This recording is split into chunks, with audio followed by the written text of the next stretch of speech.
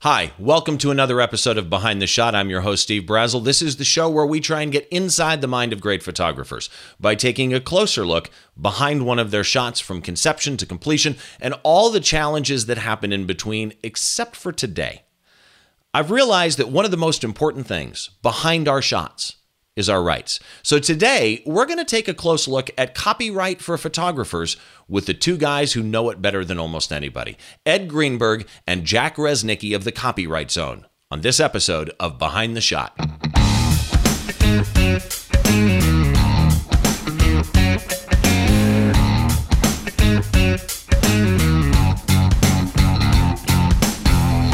Hi, welcome again to another episode of Behind the Shot. I'm your host, Steve Brazel. This is a show where we try and get inside the mind of photographers by taking a closer look behind one of their shots, dissecting it, how they ended up in the environment, why they chose the exposure settings they did, all the nightmare stories as well.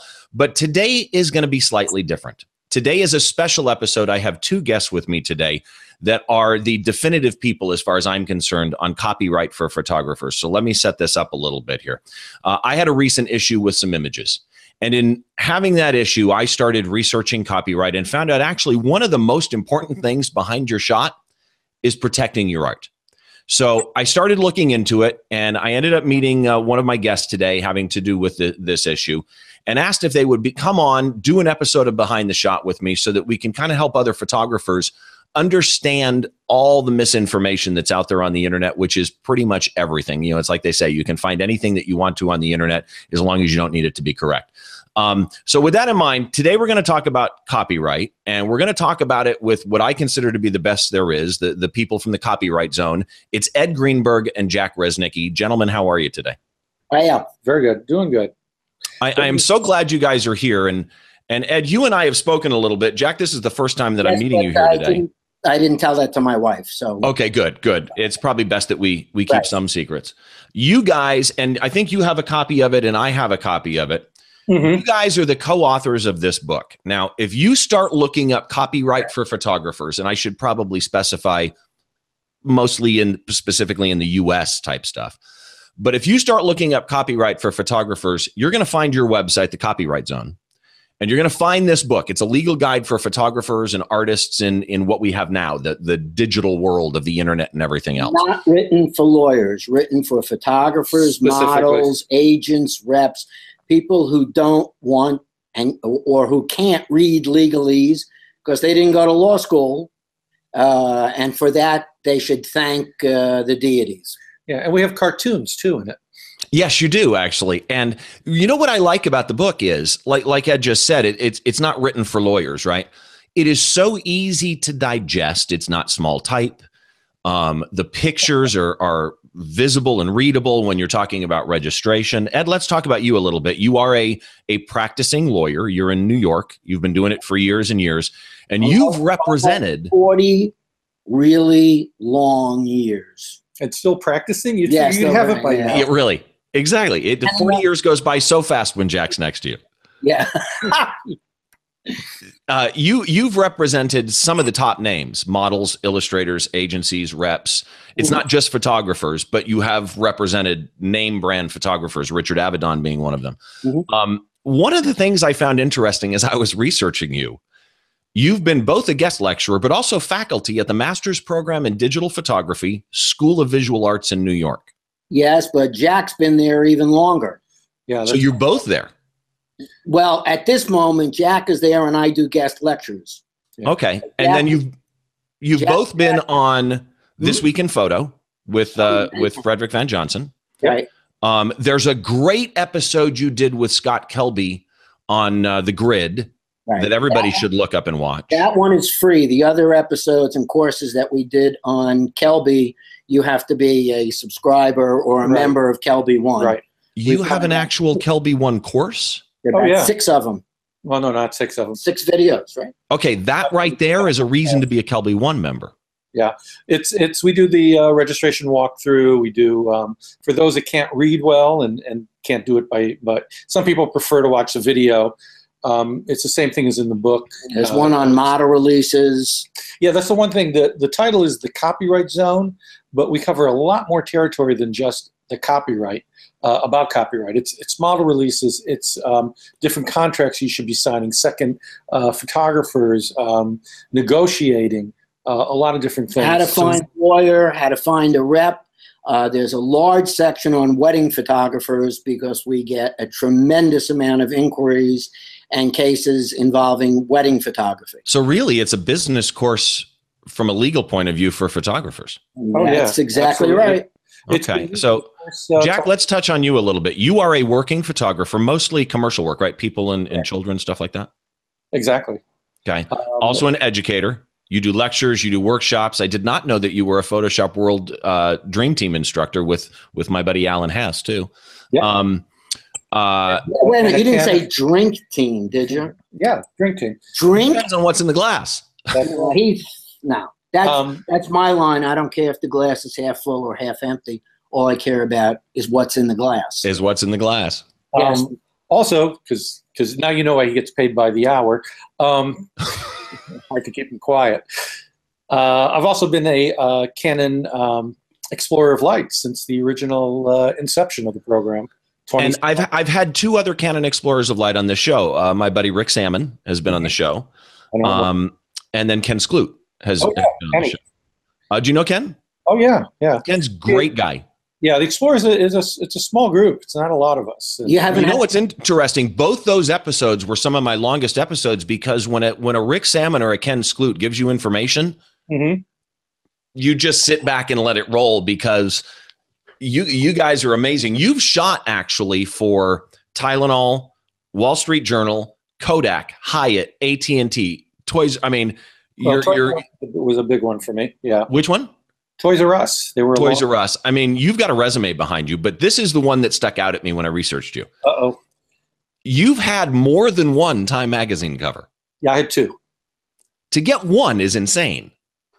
Well, it never felt like much because my studio was down the hall from Greg Heisler, and Greg, is I think he's broken the records of how many Time covers he's had and how many Men of the Year covers. So for me to get two, it was like, woo, but that was a big thrill. That really was a big thrill to do. You're also involved in photo organization. So you're past president of PPA. I'm on a board of a local photo organization here in Southern California.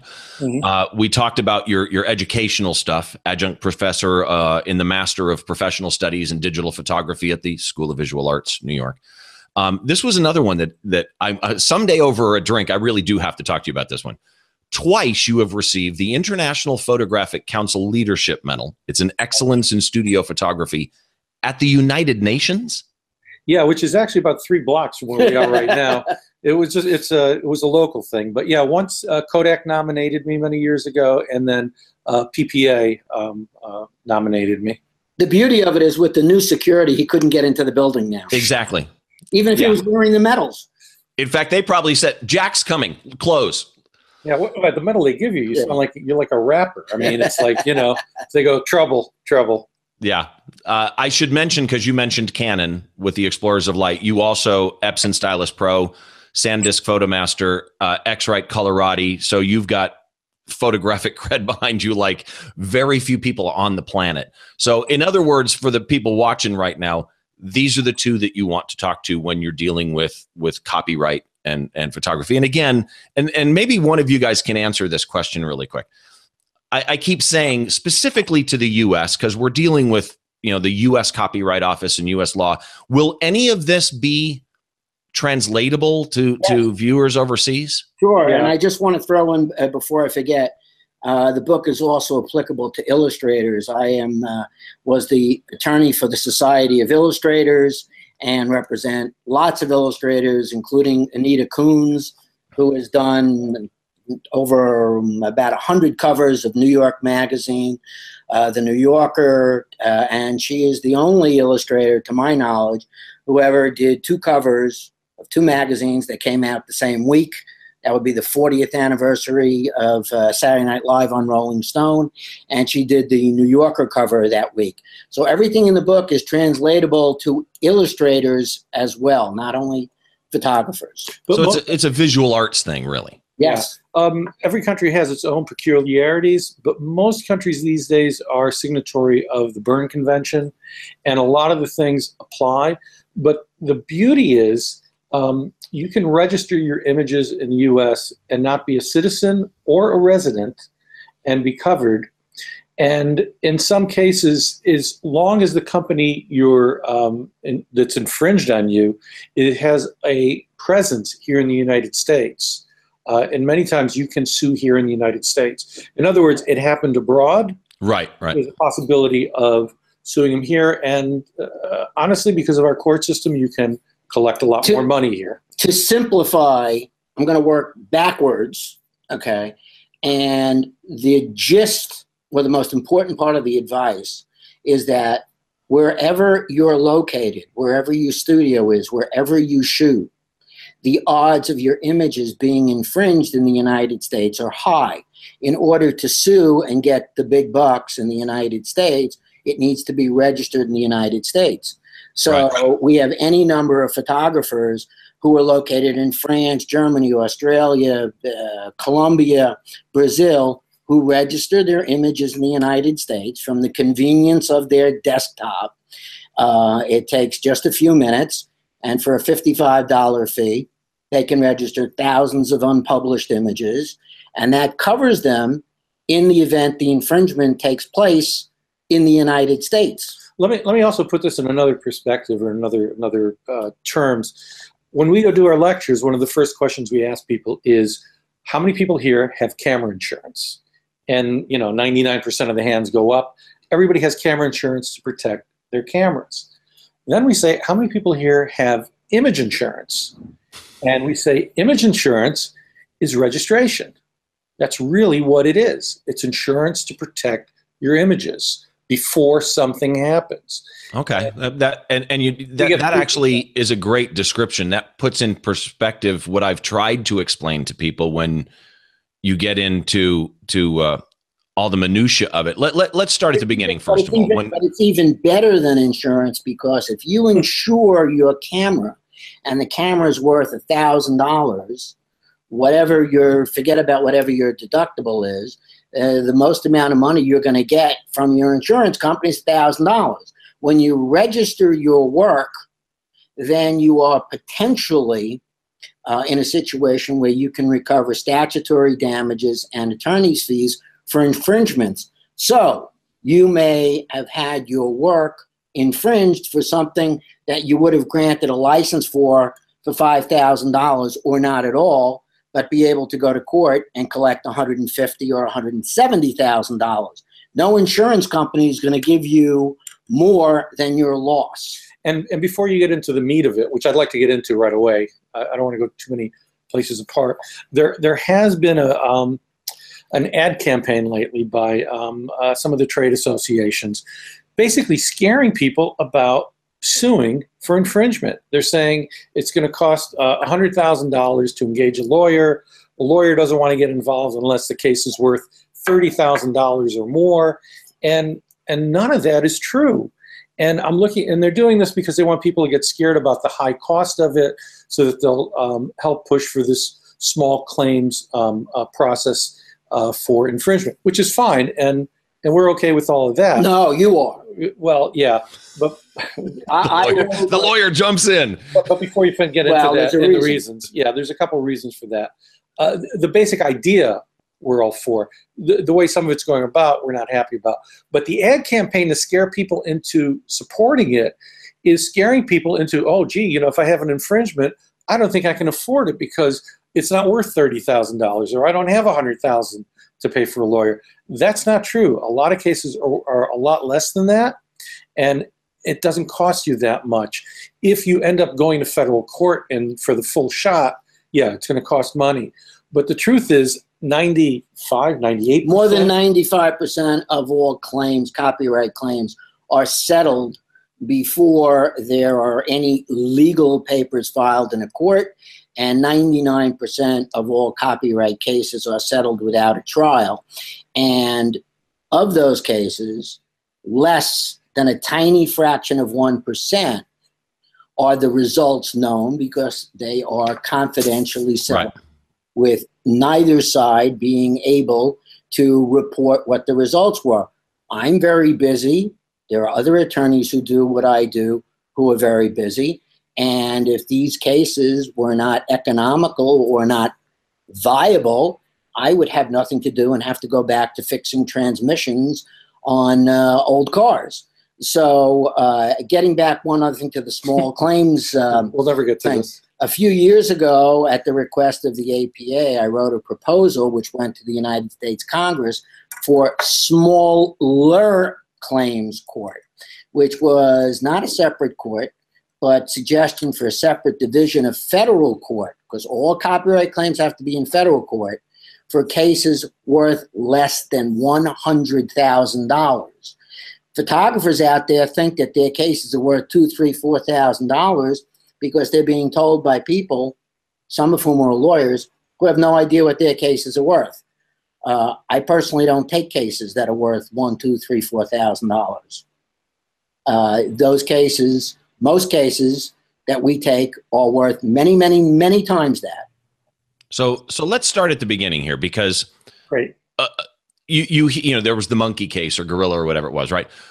Barring the exceptions that are in there, like work for hire or whatever, generally when you snap a photo and you press the shutter, you own copyright. But for those that are new into photography, new wedding photographer, whatever, you know, helicopter view, what's copyright? What does that mean to me as a photographer that I own my copyright? Well, there's two things. We talk a lot about registration. Copyright is exactly as it says. It's your right of copy. People can't copy your image, and how it's copied is the rights you have. It's called the bundle of rights. It's a specific set of rights that you have, and it's the rights of reproduction, the right of distribution. It's the right of saying, I only want my photo in color. I never want it in black and white, or I only want it in black and white. I don't want it in color. I only want it distributed east of the Mississippi. I don't want it ever shown in LA. You have all those rights. You can control your image. Or I don't want you to use it at all. Right. So it's basically you're exercising your right over your art. Over your property. Over your property, your intellectual property. The difference between artistic works, sculptures, photographs, illustrations, is its intellectual property. And unless you make one statue, for example, and sell it to somebody, 95% of the time you are licensing it. Okay. You're giving someone the right to use it, not unlike renting a car from Hertz. Right. You can go to a Ford dealership and buy a car and do whatever you want with that car. But if you rent a car from Hertz, you have it for a limited time, a limited purpose, and you have to bring it back. And you have restrictions and conditions. So I mentioned work for hire a second ago. Right. Obviously, that's an exception. So correct. How does work for hire affect my copyright? You have none. And for that matter, can it just be somebody assumes they hired you work for hire, or does that need to be in writing? It has to be in writing. It cannot be assumed unless you are a full-time employee getting, a weekly paycheck. Okay. Well, in that case, then you are work for hire. And part of your job is taking pictures. Okay. So then you're a full-time employee, and whatever you produce for your employer is owned by the employer. If, however, you are a plumber, and that's all you do is you do plumbing for office buildings, and one day your boss says to you, we're going to go look at a site that I want to put my build a private house on, and I want you to bring your camera and take pictures of it. That's not in connection with his employment as a plumber, and that person / plumber owns the copyright to those images unless he signs a piece of paper that says, I am giving all right, copyright, and interest to my boss, Joe Blow, they're his. In which case, he's done, he has no more claim. And that's the work for hire concept. Correct. Well, let me go into photography rather than plumbing at this point. If you're a wedding photographer and you say, hey, Ed, come shoot with me and be a second shooter. I'll get the main shots. I want you to get the canvas, this and that, shoot around. If we don't have a written agreement and I haven't had him sign off on it, he owns the copyright to everything he photographed. And we've had cases where a second shooter suddenly says, hey, you know what? I'm going to sell these to the bride myself. Screw you. Believe it or not, that's happened. And he's perfectly entitled because those are his pictures. Regardless of the expectations of the primary shooter. Expectations mean nothing. We have It has to be in writing. We have a single page second shooter agreement where the second shooter basically says everything I shoot for the boss belongs to the boss. Right. And we have instances in weddings, a whole list of them, where the wedding photos were more valuable, not as wedding photos per se, but because they showed in one instance a mobster with his girlfriend. And he didn't want his wife to see it, so he paid the photographer a lot of money to destroy certain images. You never know what you're going to capture in a wedding photo that may be worth money. Or somebody who might be the ring bearer years later becomes a movie star. Which is part of the reason doing what I do as a concert photographer. I always tell people, always shoot the opening act, because you don't know that you're not going to get a really hungry, unknown band that 20 years from now is Metallica or Rush. So exactly. One of the things you guys started out this conversation with was registration. I want to touch on that for a second, because I think I told you guys, I don't know if we were recording or not at this point, but I had somebody come over recently and say, can you walk me through registration? And I tried walking them through it, and their eyes glazed over, and it's not that hard. Chapter 2 of your book. So if you go buy this book right here, okay, The Copyright Zone, it's on Amazon, and the link will be in the blog post, by the way. There is a step-by-step guide in that book that's the best step-by-step guide I've actually ever seen. Images that you can see and read, but here's the deal. When you go register your images with the U.S. Copyright Office, we've talked about what the benefit is of registering your copyright kind of at the beginning. Is there anything we missed as far as benefit? I want to say one thing. I want to give Jack a compliment, but I want your editor to cut this out of the tape. Okay? I will do that. Okay. That section, which is written primarily by Jack, is written for 9-year-olds. So as a result, he understands it. In my legal practice, I give that section to my clients who have kids who are infinitely more computer savvy than their parents. And as a family project, I have their 9 and 10-year-old kids register the images taken by mom and dad. Well, so go ahead. Registration, because that to us is really, really critically important. You got to understand that you have all these rights under copyright. And as we explained in the book and we explained in our lectures, your copyright is worth almost a bucket of spit without the registration. It's a bow without an arrow. It is the key to the courthouse. You cannot sue in the United States without having a registration. In hand. You have to have the registration. And that's something that the other side knows. A lot of infringers know if the image isn't registered, there's nothing you can do, and they can basically just ignore you. There's no reason for them to respond to you. If you can't bring them to the courthouse, and they know that, they'll simply ignore you. Until you register. And you can register a shot years after you've taken it. Right. You may limit your remedies and what you can recover, but if you're going to be going to court, you cannot get through the door without the registration. Tribal wisdom of non-lawyers on chat rooms notwithstanding.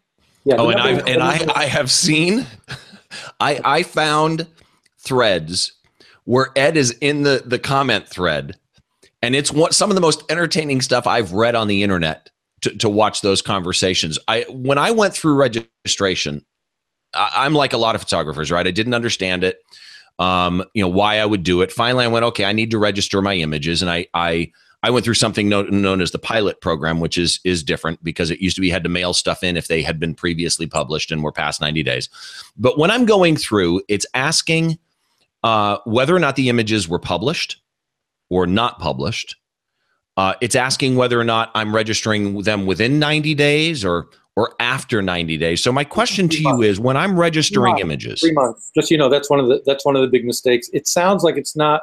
It's getting a little technical, but it's a 3-month window, not a 90-day window. It's done on a birthday calendar. Okay. First of this, it's the first of the next. So if you're running into February, you're losing days. So explain the whole 90-day thing to me. 3 months. I'm sorry. Explain the whole. My notes. Explain the whole 3-month thing to me. And we go through this all the time before Jack explains it. we say certain things at lectures, and in one lecture that we did for 5 hours at a university, we told people at the end of the lecture, we're going to ask them questions and they will give us the wrong answers, and they did. And 90 days is one of the myths that we address repeatedly that just will not die. Well, it's not a myth. It's just it's misstating. So you've got a 3-month window, but what is the difference between registering within the 3 months or, oh, damn, I missed the 3 months, I'm after the 3 months? Could be a few $100,000 in lawyer's fees. Yeah, it's the 3 month is about published work. So you got to remember that, not unpublished. It's about the work is published, and then you have 3 months of a window to register it. So if you take the picture January 1st and publish it on February 1st, and somebody infringes it on February 27th or whatever, you still have time, because the clock actually starts not from when you shoot it, but from when it's published, February 1st. So you have 3 months to register. Anybody who infringes within that, you're still covered. And what we mean by covered, you're covered at any time, even if you register after the 3 months. But if you register within the 3 months of your publication, your first publication, and publication means presented to the public. So that would include social media, because this is one of the big things I see on the internet is the courts have not decided, and there is no case that says what is published. So Instagram doesn't count. Excuse me, the people who say that are not lawyers. They don't read legal publications. And 99.999% of them have never been in a courtroom in their life for other than jury duty. So let me give you a quick explanation of, in practice, what Jack is talking about. And then I'll get back to registration, because there is some stuff so still haven't covered. Here's the difference in money. Let's, for argument's sake, say that you agree to shoot the owner of a local ice cream shop. Photograph the local owner. Right. Photograph the local owner. Photograph the owner of a local ice cream shop, and he's going to pay you $500. And you take the photograph, and you deliver a print to him or a poster, and he puts it up in the window, and you don't register it for 30, 40, 50 days. Then you register it.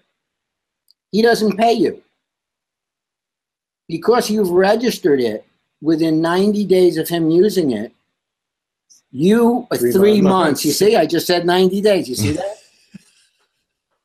If you've registered it within 3 months, the limit or the potential for your recovery is not $500, which would be your actual damages. But theoretically, if the ice cream store owner said, screw you, I have no intention of paying you, in the discretion of the court, if he willfully used it, knowing he didn't have permission, the court could award you up to $150,000, even though the job was a $500 job, plus attorney's fees. So jump to the after 3 months then. What if I register it? What if that same scenario happens, but I register at the 4-month mark? Then you're looking at $500. Okay. Under those facts. Now, sometimes, and people should look at our blog, 2 cases. One is Andrew Paul Leonard, and the other is a plant case that we just posted the other day. Actual damages without statutory damages. Andrew Paul Leonard was awarded $2 million, which was sustained on appeal or upheld on appeal with no statutory damages. Those were actual damages. In another case, $900,000 were awarded, only a portion of which were statutory damages. So if you are a photographer of the stature of, let's say, a Richard Avedon, you may not care about statutory damages because you routinely get $1 million. Yeah, but that covers less than 0.1% of all photographers. What we really try and tell people is register your images before they're published. One, it's easier. It's not as many hoops to jump through. You don't have to name everything so specifically for the Copyright Office. And you can do, I've done as many as 13,000 images on one registration. I was told, maybe it's because I'm doing published, but I was told I had to limit it to 750. Correct. Published. Published. Oh, okay. So if they're unpublished, there's virtually no limit? No, there is a size limit at a certain point as far File as size. file size. Two, it needs to be an orderly registration. So if the stuff I've done has been one particular theme. The 13,000 was a trip to Africa. Right. Okay. I've had others that have been, a job or something. It's going to be 8,000 images and things like that. And tell them how much you paid, Jack. Well, at that time it was $35, but now it's $55. Yeah, now it's $55. I did when I caught up. I went back and did each year. Now, one of the things with published images also is they all have to be from the same calendar year. Yeah, well, going back. So, say again. Let's not confuse the audience yet. On unpublished image, another myth that will not die is people believe it's $55 per image. It is $55 per submission. Now, one area where Jack and I have a disagreement on, and this is practice, it's a question of your practice. If one of my photographers does high fashion and she shoots for every major makeup company. So if she were to do a job for, let's say, Revlon, and she were to create 100 pictures, 100 photos, I would want her to register that job separately for a grand total of $55 because those pictures are already valuable because Revlon or Maybelline is paying her lots of money. So when you're shooting a defined job or an assignment job, register that job as opposed to what Jack was saying where he's touring Africa and he's shooting pictures that suits his fancy, not on assignment for a client. Suits my fancy? Yeah, suits your fancy. So let me clarify something then. Like in my case, where I'm going back and I'm catching up because I had never registered before. So I'm registering images from 2009 in a batch, from 2010 in a batch, because published images going back like that, you have to do 1 year at a time. 2011 in a batch, and so on and so forth. And I spent, $450, $500 doing the batches. I register them, let's say, hypothetically, January 2017. But then I find an infringement that happened before I registered them, well before, but they were published years ago. I'm limited to actual damages, even though they're registered. One thing that I do want to emphasize on this, it's hard to come up with a situation and then apply it to everything. I've learned from Ed over and over again, everything is very fact specific. Yeah, so let me give you and our examples are all actual examples because real life. We've basically, I hate this cliche, but it's true. We've seen it all. So for example, well, not all, we've seen most of it. For example, and I'm changing the facts very slightly. A photographer takes a photograph of a very, very famous sports figure in, let's use your dates, 2015. He then retires, and he retires to Scotland. He does not have a television set. He has no interest in sports whatsoever, and he spends his days painting on the Scottish countryside. And one day his brother calls him up from New York and says, remember that picture you took of Derek Jeter? It's all over the place. Now, our guy registers it, but he gets an extension of time within which to register because I told the court there's no way to know that my client could have known this was being used. So he got an extension to register the image because there was no way he could have known it was being stolen. That is a rare instance. That's not the typical. The typical is the easy way. As soon as you shoot it, just register it. Yeah, it takes it literally is minutes. And you never know, like we have in the book, picture of Britney Spears taken while she was at a wedding. She was 13 years old. Those were registered. The photographer, the wedding photographer, had no idea that 7-10 years later, she would become Britney Spears. Jack, you were going to say something to finish up registration here? I long forgot what it was, but no, let me regroup here and think about it. And the dates and stuff. It's, again, easier to register before they're published. It's a cost of doing business if you're a commercial photographer. If you're not, if you're an amateur, you still should register everything. That's another thing we hear. You know, I don't need to register. I don't shoot fancy schmancy pictures. You know, I just shoot this and that. Those images get ripped off too. And when they get ripped off, those pictures are just as valuable as if it was a Richard Avedon. Those pictures are copyrighted, and if it's infringed, it's infringed, and you're entitled for all the same monies and everything. The important thing about registration is just doing it. Thinking about it is harder than actually going through the process. Sort of like your laundry. You can recover. Thinking about doing your laundry is harder than actually doing it. You can and make it part of your workflow, basically. It has to become a regular part of your workflow. And you can recover a lot more money. By the way, pictures taken by famous photographers like Mel Sokolsky or Richard Avedon or Bruce Weber are infringed far less often than generic stock lifestyle photos.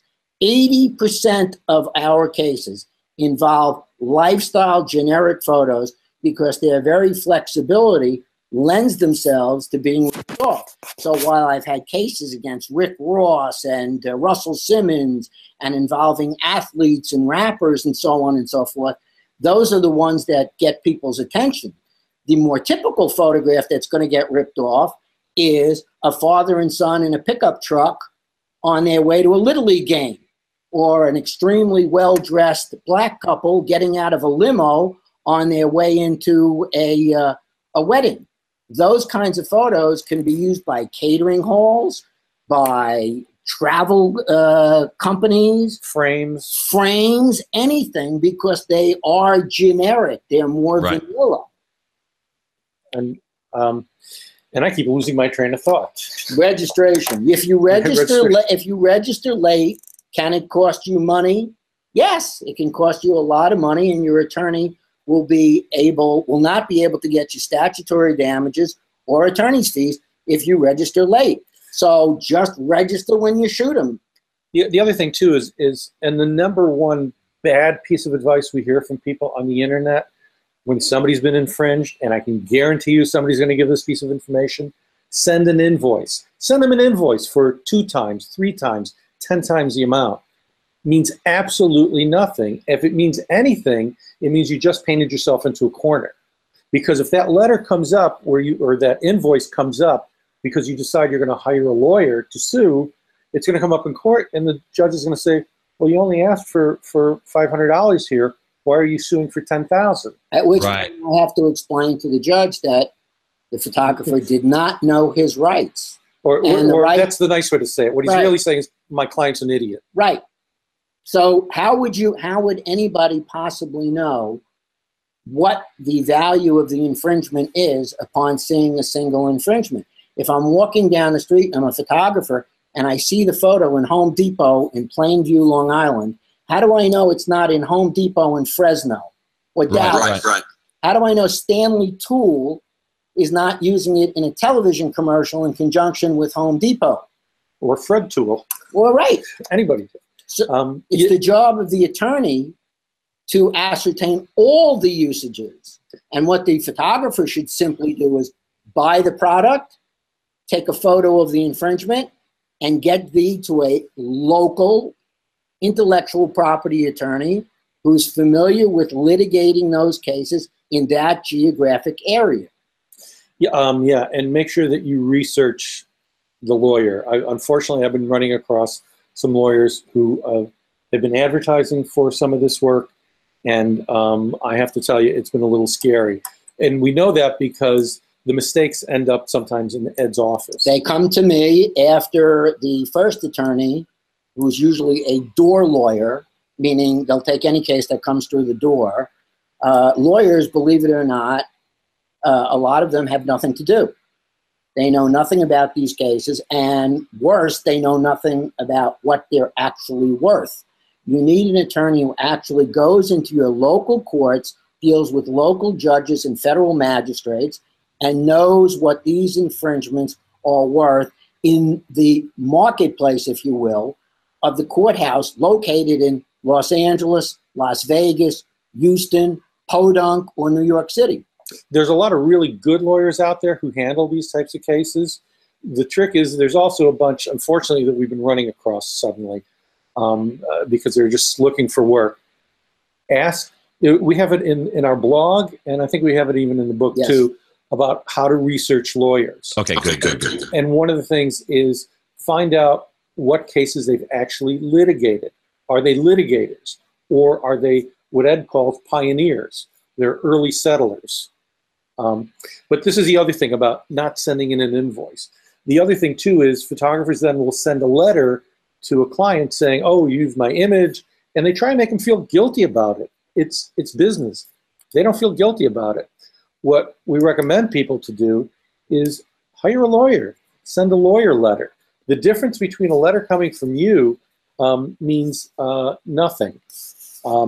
But when it comes on a lawyer's letterhead, and I'll hire Ed not to sue somebody necessarily sometimes, to put the fear of God into them. And when they get a lawyer letter saying this is a registered image, and that's important, from a lawyer on a lawyer-head letter, I got news for you. I'm going to settle that generally pretty quickly. And that's all it takes. I'm not hiring a lawyer to go in and go to court necessarily. One of our most popular articles, which is in the blog, is called Head Fakes and Other Lawyer Tricks. Yeah, this is a great one that we recommend people all the time to read. It's what defense lawyers do when they get a letter from a photographer. It's the tricks employed by the other side to make sure that they don't pay photographers, knowing full well that statistically 98% of photographers don't pursue infringements, and therefore their crime pays. And it tells you, the article goes through how it's done.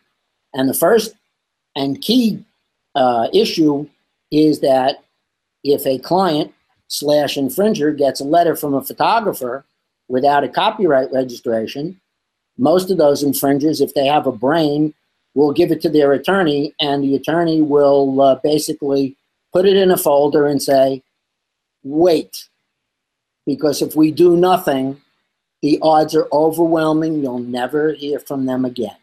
Yeah, it's one of those sad things. The interesting thing on how we got this information is Ed had to go to classes as every lawyer, to maintain his license. Right. And this class was what to do if your client infringes. And I think it's surprising to artists and photographers to hear that some companies employ risk assessment people to do a risk assessment on, well, if we infringe, what is our liability?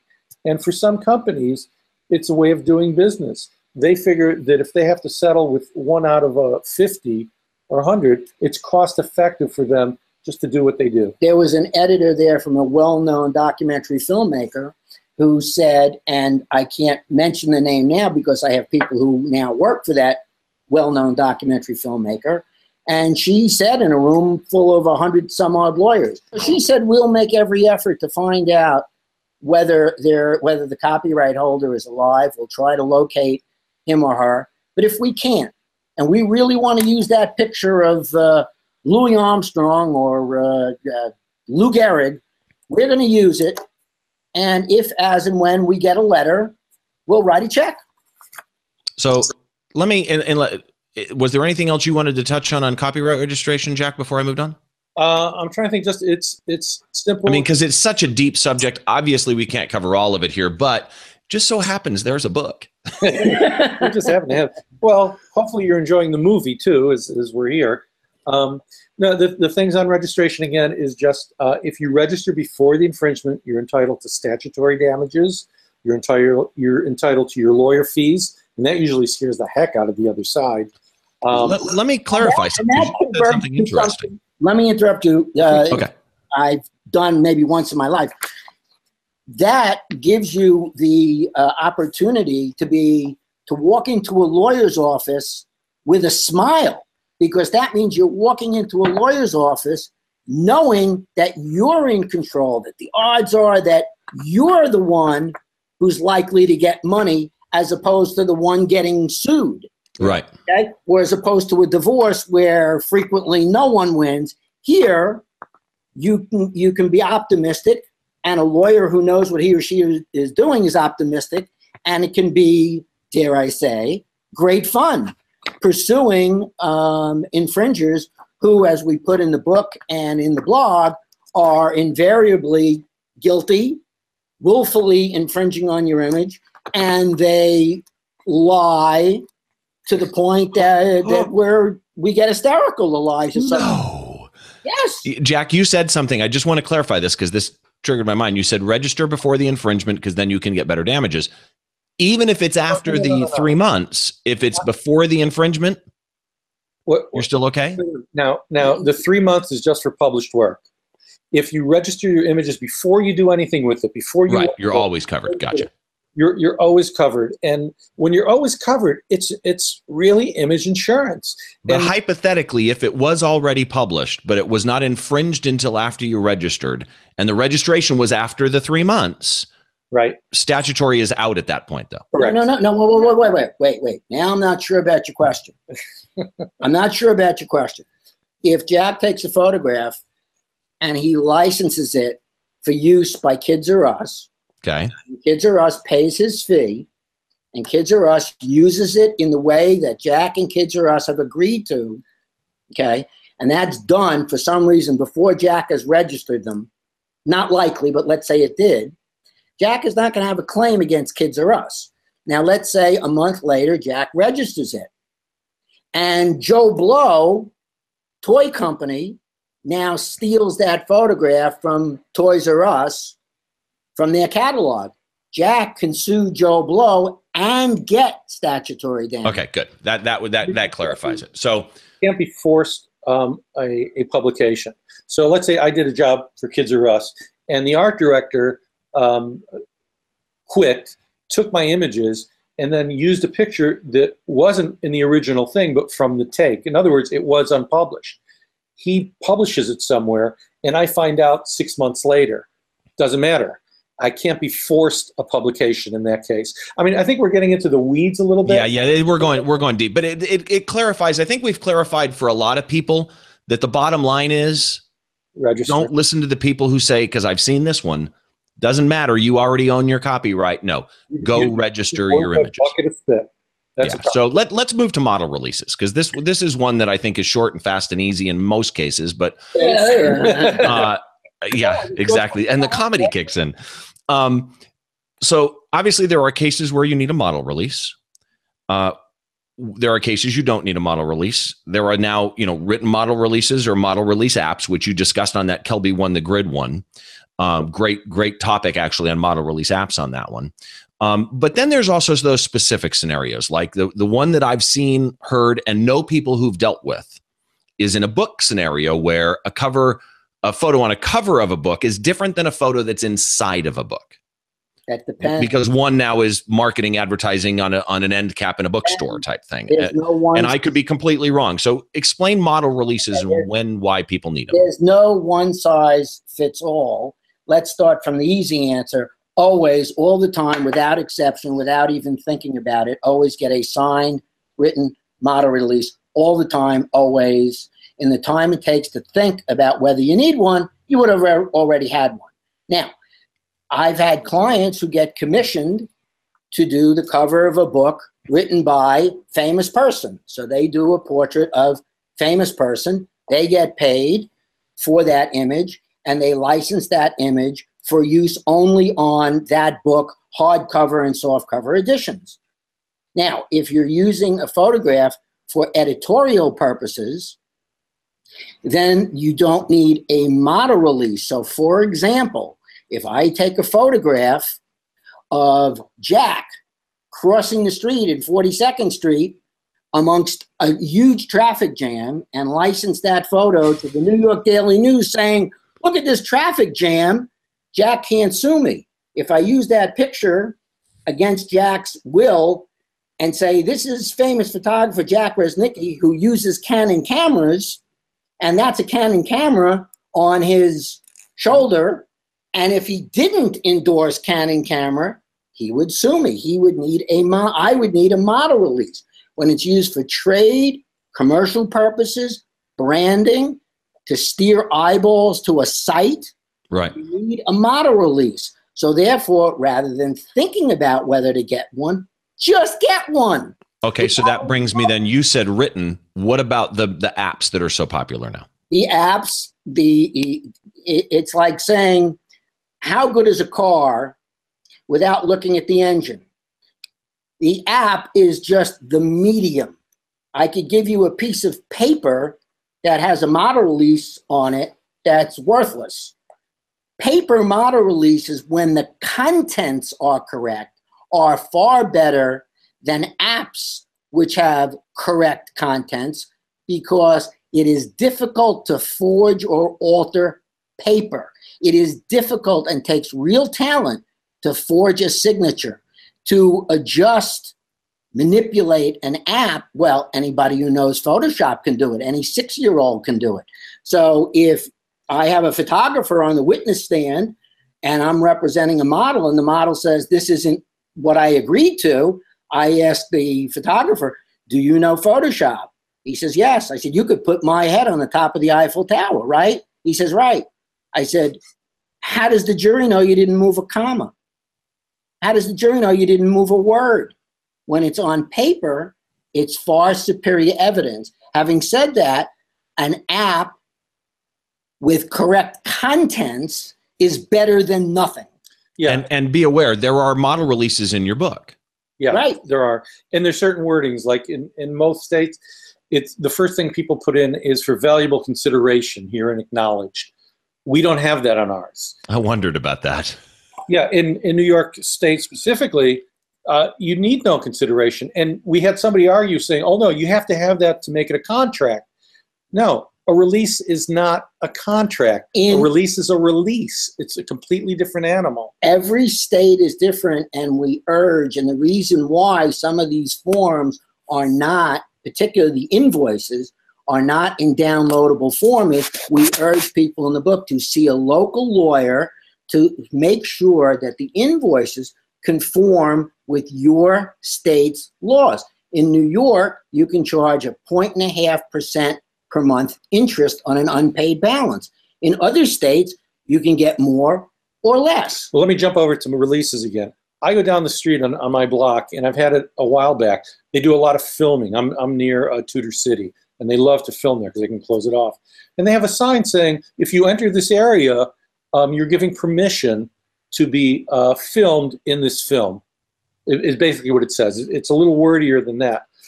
Doesn't mean a thing in New York State. New York State specifically says it has to be a written instrument. You can't give away your rights by something like that. And we've had several examples like that. Every state is slightly different, but generally if you get a written release, that's your best bet. That's your best bet. And not just a blanket release sometimes. We tell people if it's a situation that could be considered a sensitive issue, make sure it's spelled out in plain English. It doesn't have to be lawyerese. In plain English, what you're doing. Like if you're shooting nudes, make sure it says that you're shooting nudes. If you're doing something where you're depicting a child in a, how would you say, what type of situation would you say it? Well, there are certain situations where you cannot get a release. From even the parent. Even from the parent. If you wanted to photograph a child, and I had a case where the child was portrayed as a methamphetamine addict. The parent did not approve, but the parent would not have the legal right to approve. By the way, folks out there, don't assume that large companies know what they're doing. Right now, I have a case pending in federal court in New York for 15 of the biggest models in the world against one company which never bothered to get a written release for any of the models who were modeling things like Chanel and Dolce & Gabbana and Jason Wu and all big name brands, and they never bothered to get a model release. So don't assume that just because there's an ad agency involved or a big company that they know what the law is. It doesn't have so to really the bottom line is protect yourself. Just get it's kind of like register the images. Just do it. It's just get the release. Even easier. You don't even have to send it to Washington. Yeah, I'll do something for a company sometimes, and it won't be anything big and fancy like that. You're going through and you're shooting, let's say, bankers or real estate agents at a company or workers in a factory, and you're shooting it for their annual report or whatever, brochure. and you're with the PR people, and you say, well, I need to get releases on everybody. You say, oh, no, we don't need releases. They work for us. And you're going, well, what happens if it gets published and they go work for somebody else next week? Or they get laid off, and now their picture is in your annual report. What's going to happen? And the PR guys sort of like look at you and glaze over a little, said, yeah, maybe we should get a release. Yeah, okay. So I'm going to move into something kind of specific to what I do, because this is one of the areas when I mentioned that I was going to talk to you guys. I had a bunch of people ask me questions, and then I had all those questions that I see that everybody just spouts out answers as though they know, right? And we're going to steal that phrase. Oh my gosh, it's amazing the stuff that I see written on the web. Notice we are stealing that phrase. So I'm a concert photographer, and in a concert photography scenario, we're usually shooting for media for editorial use. We can't go up to the lead singer of a major band and go, excuse me, can you sign this photo release so that I can, use it in my portfolio or whatever.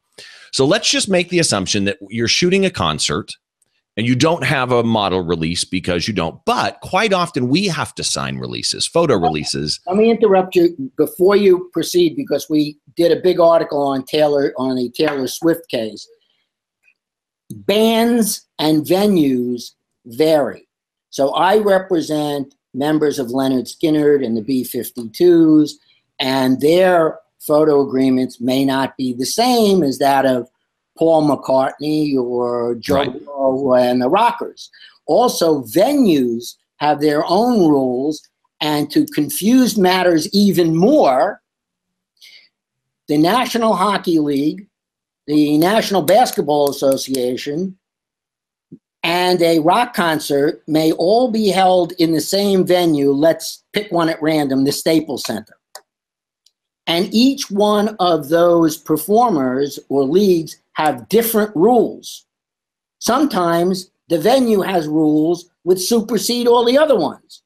Well, and most of those photo releases, when you see them, though, they're fairly understandable. And there's releases of bands, no names being mentioned, that I won't sign. Right. And then there's the normal editorial release that I sign. But let's make the assumption you go to shoot a concert at venue A, and neither the venue or the band has a release. And one of the common things that is stated on the web is you still have the right to sell fine art pieces. And I see it everywhere, and it's always been my understanding it's true. So my question is, one, you're shooting Metallica for editorial purposes. Let's say there was no release signed for any entity, but you don't have a model release. You can't use it commercially. Can you sell fine art? And if so, legally, what's fine art? Is there a limit on the number? Does it have to be signed? A one-off print? The preferred definition is a numbered series of 200 or less images. So people or photographers who wink, wink, want to create fine art by churning out posters, it doesn't work. Limited, numbered editions, under 200. Plus, they're going to ask you, what is your fine art credentials? What galleries have you shown in? What makes you a fine art photographer? You can't suddenly become one to avoid a lawsuit. Okay, good point. That's one of the big mistakes that people make. Yes, there is a fine art exception. We have many examples of that. It is there. There was a rabbi here in New York who sued Philip LaCorca. I can't pronounce his name. LaCorcia. It's an ethnic name. You wouldn't. It's a very well-known fine art photographer who shows in some of the best galleries. He will sell in editions of 5 to 10 of his images. That's all he's producing, and is getting $15,000, $25,000 a print. Rabbi sued him because he shot him on the street and he's selling it for all this money. Said it's against my religion. Philip, succeeded in his suit. He wasn't, he didn't have a release. Didn't matter. He's an established fine art photographer selling limited edition signed prints. Okay. It's not just, I'm a fine art photographer, so I can do whatever I want with it. Okay, and that was one of the misconceptions that I see, is that it doesn't have to be numbered, but you can't go print 500 and then sell them. You can print them one-off with a signature. No, it should be numbered. It should be numbered. Now, Okay. Jack's example, which we have in the book about Rabbi Nusenzweig, on the actual facts that Jack just gave, and let's just change one thing. Let's say that at the bottom of the picture, it says that he loves Frito-Lays. Then you need a model release. Then the rabbi would be entitled to a lot of money and could eat a lot of Frito-Lays. Are they kosher? Yeah, it could be. Oh, so he could eat. He could eat it. Eat them anyway. So let's move to one of the big ones, which you and I talked about, Ed, when I came to you with my issue, and that is watermarks. And this is really, I have the feeling, going to be a one-word answer. Is there ever a time online that your image should not have a watermark? Well, everything you shoot should be watermarked, and we have several articles on our blog about it. You're entitled to separate damages if someone changes your metadata software, which tracks your copyright, or alters your watermark. Having said that, from an artistic standpoint, I always have a watermark, but it's a very small, discreet copyright notice in a little corner, and I usually fade it back a little bit. I just want it there. That's what I do. I want people to know it's mine. Why not? I mean, it's advertising too. It's branding. To me, it's partially branding, but it's also what Ed just mentioned. Right. And if it's removed, not only is it something completely separate from copyright, I mean, it's usually a violation of the DMCA, Digital Millennium Copyright Act, which is actually not copyright. It's another issue entirely.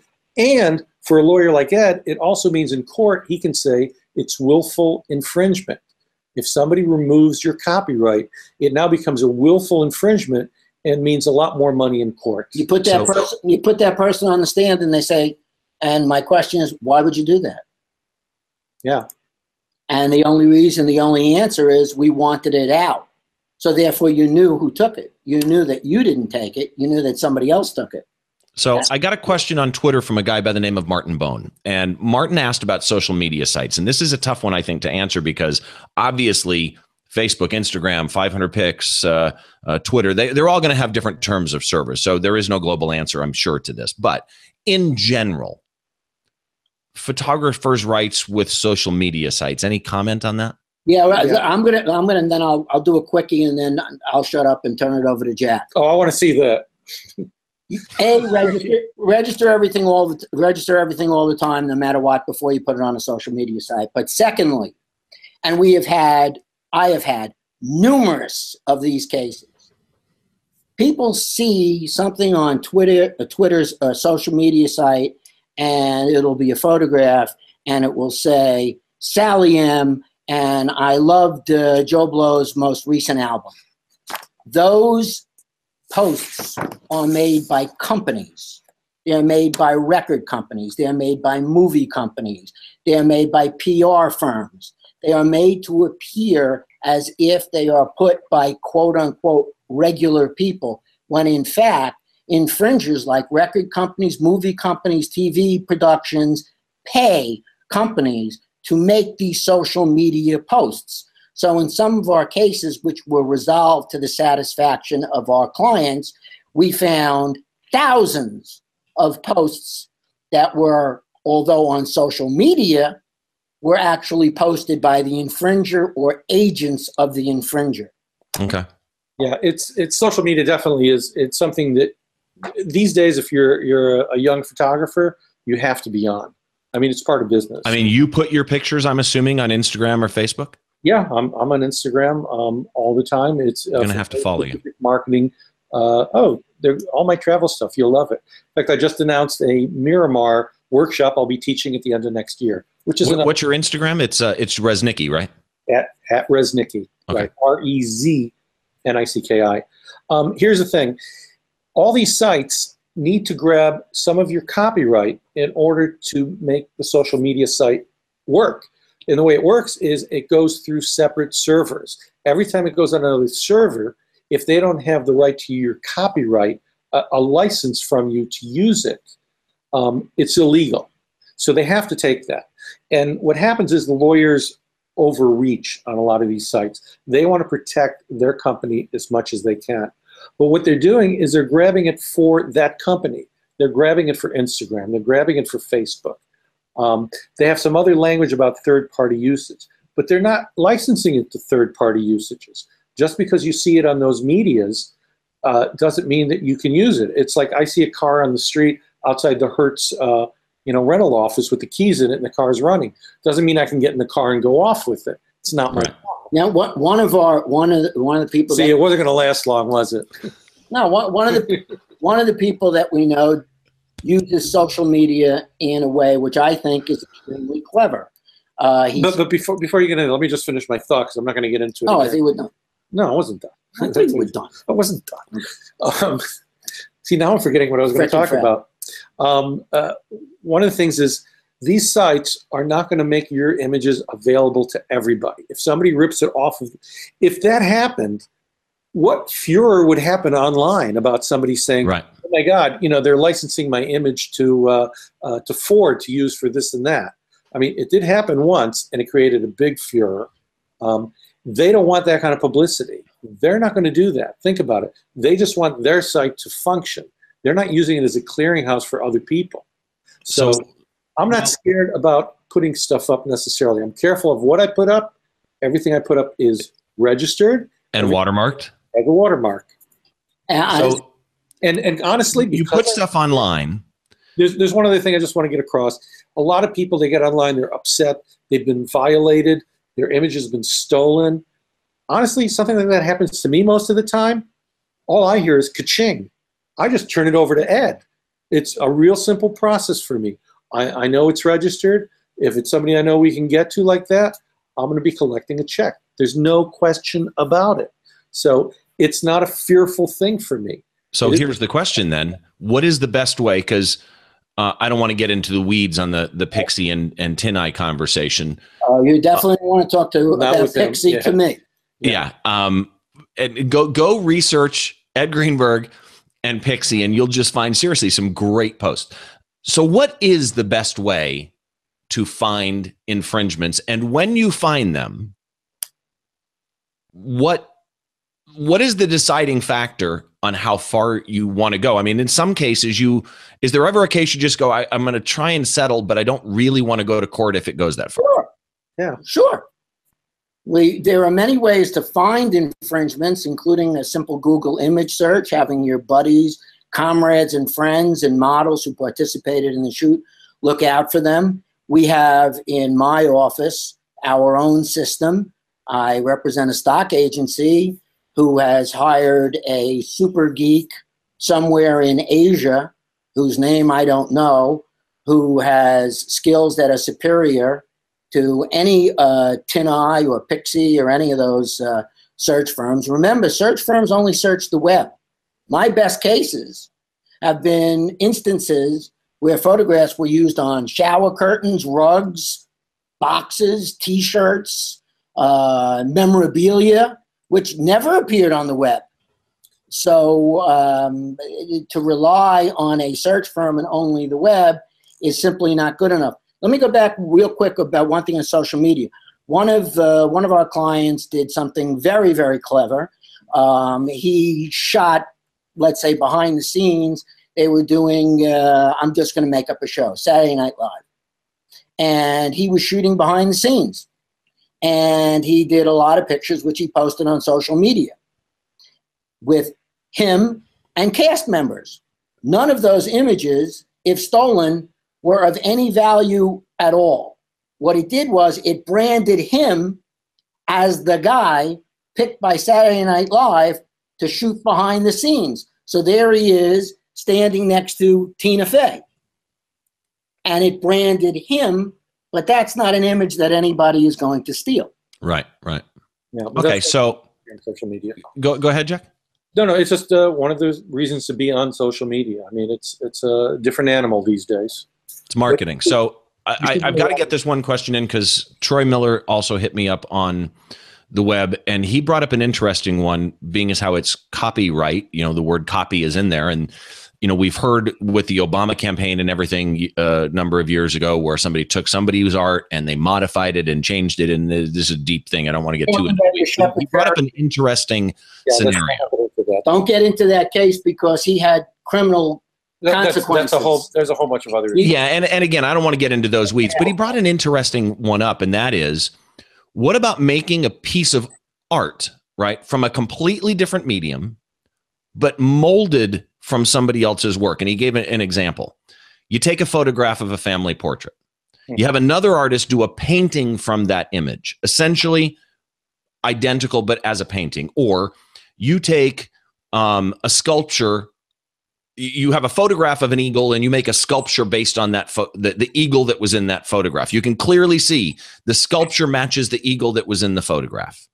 Is that a copyright infringement? Yes. Yes. And we'll go all the way back to your bundle of rights. One of your rights is called derivatives. Those are all considered derivatives. And it's an issue that I lecture when we're together. I have a whole section on derivatives because everybody brings up all these guys now that are appropriation artists. And they get sued. And why do they get away with some of it? Because they don't get sued. What's the famous one with Sam Abel's shot of the Marlboro Man? The Marlboro Man. The Marlboro Man. He answered his own question.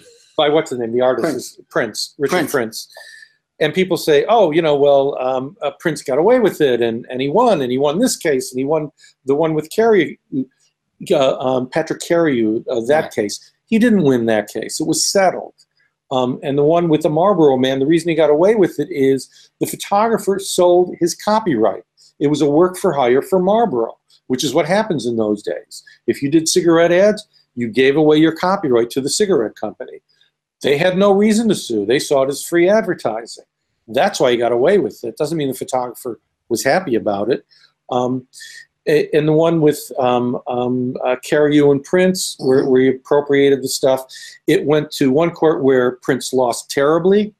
And then in appellate court, it was a split decision. They said, well, these are okay, but these aren't, so we're going to send it back again. And when that happened, he settled. Andy Warhol was sued by 3 different photographers for a series he did. Patricia Caulfield and Flowers, and one of the JFK funeral, and race riots by somebody else.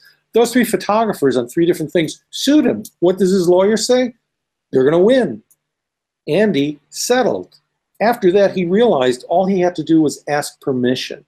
Right. People either gave it to him, or if it was somebody like Disney, he simply licensed it. In the most simple terms, if Jack takes a photograph of anything and Anita Coombs were to paint over it with watercolor or oil, whatever medium, without Jack's permission, that's copyright infringement. Jack may say, Anita, I'd love for you to turn this into an oil painting, and we'll sell a limited edition, and we'll split the money, in which case everything's fine. One last example on that. There was a trade association, which I won't name, in their April Copyright Awareness Month issue, Yes.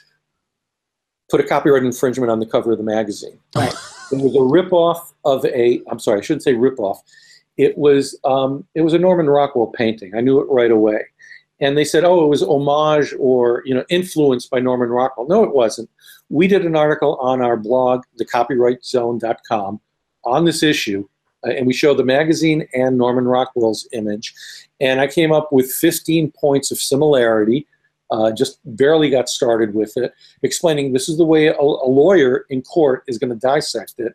And as we said, you could never say absolutely what a court is going to decide or a jury is going to decide in these cases, but this looked pretty obvious that it was an infringement.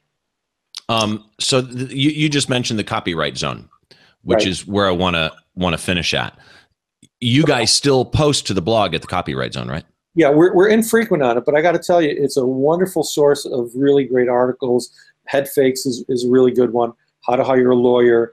We'll talk about individual cases that come up in the news, and a lot of misconceptions of things that are out there. I lost a couple hours one day going through that site. You lost them? Yeah, I lost. Never found him again. And I'm trying to find a lawyer to get him back for me. Copyrightzone.com is where you can find either Ed or Jack. But I don't know, Ed, do you have any social media sites people can find you at?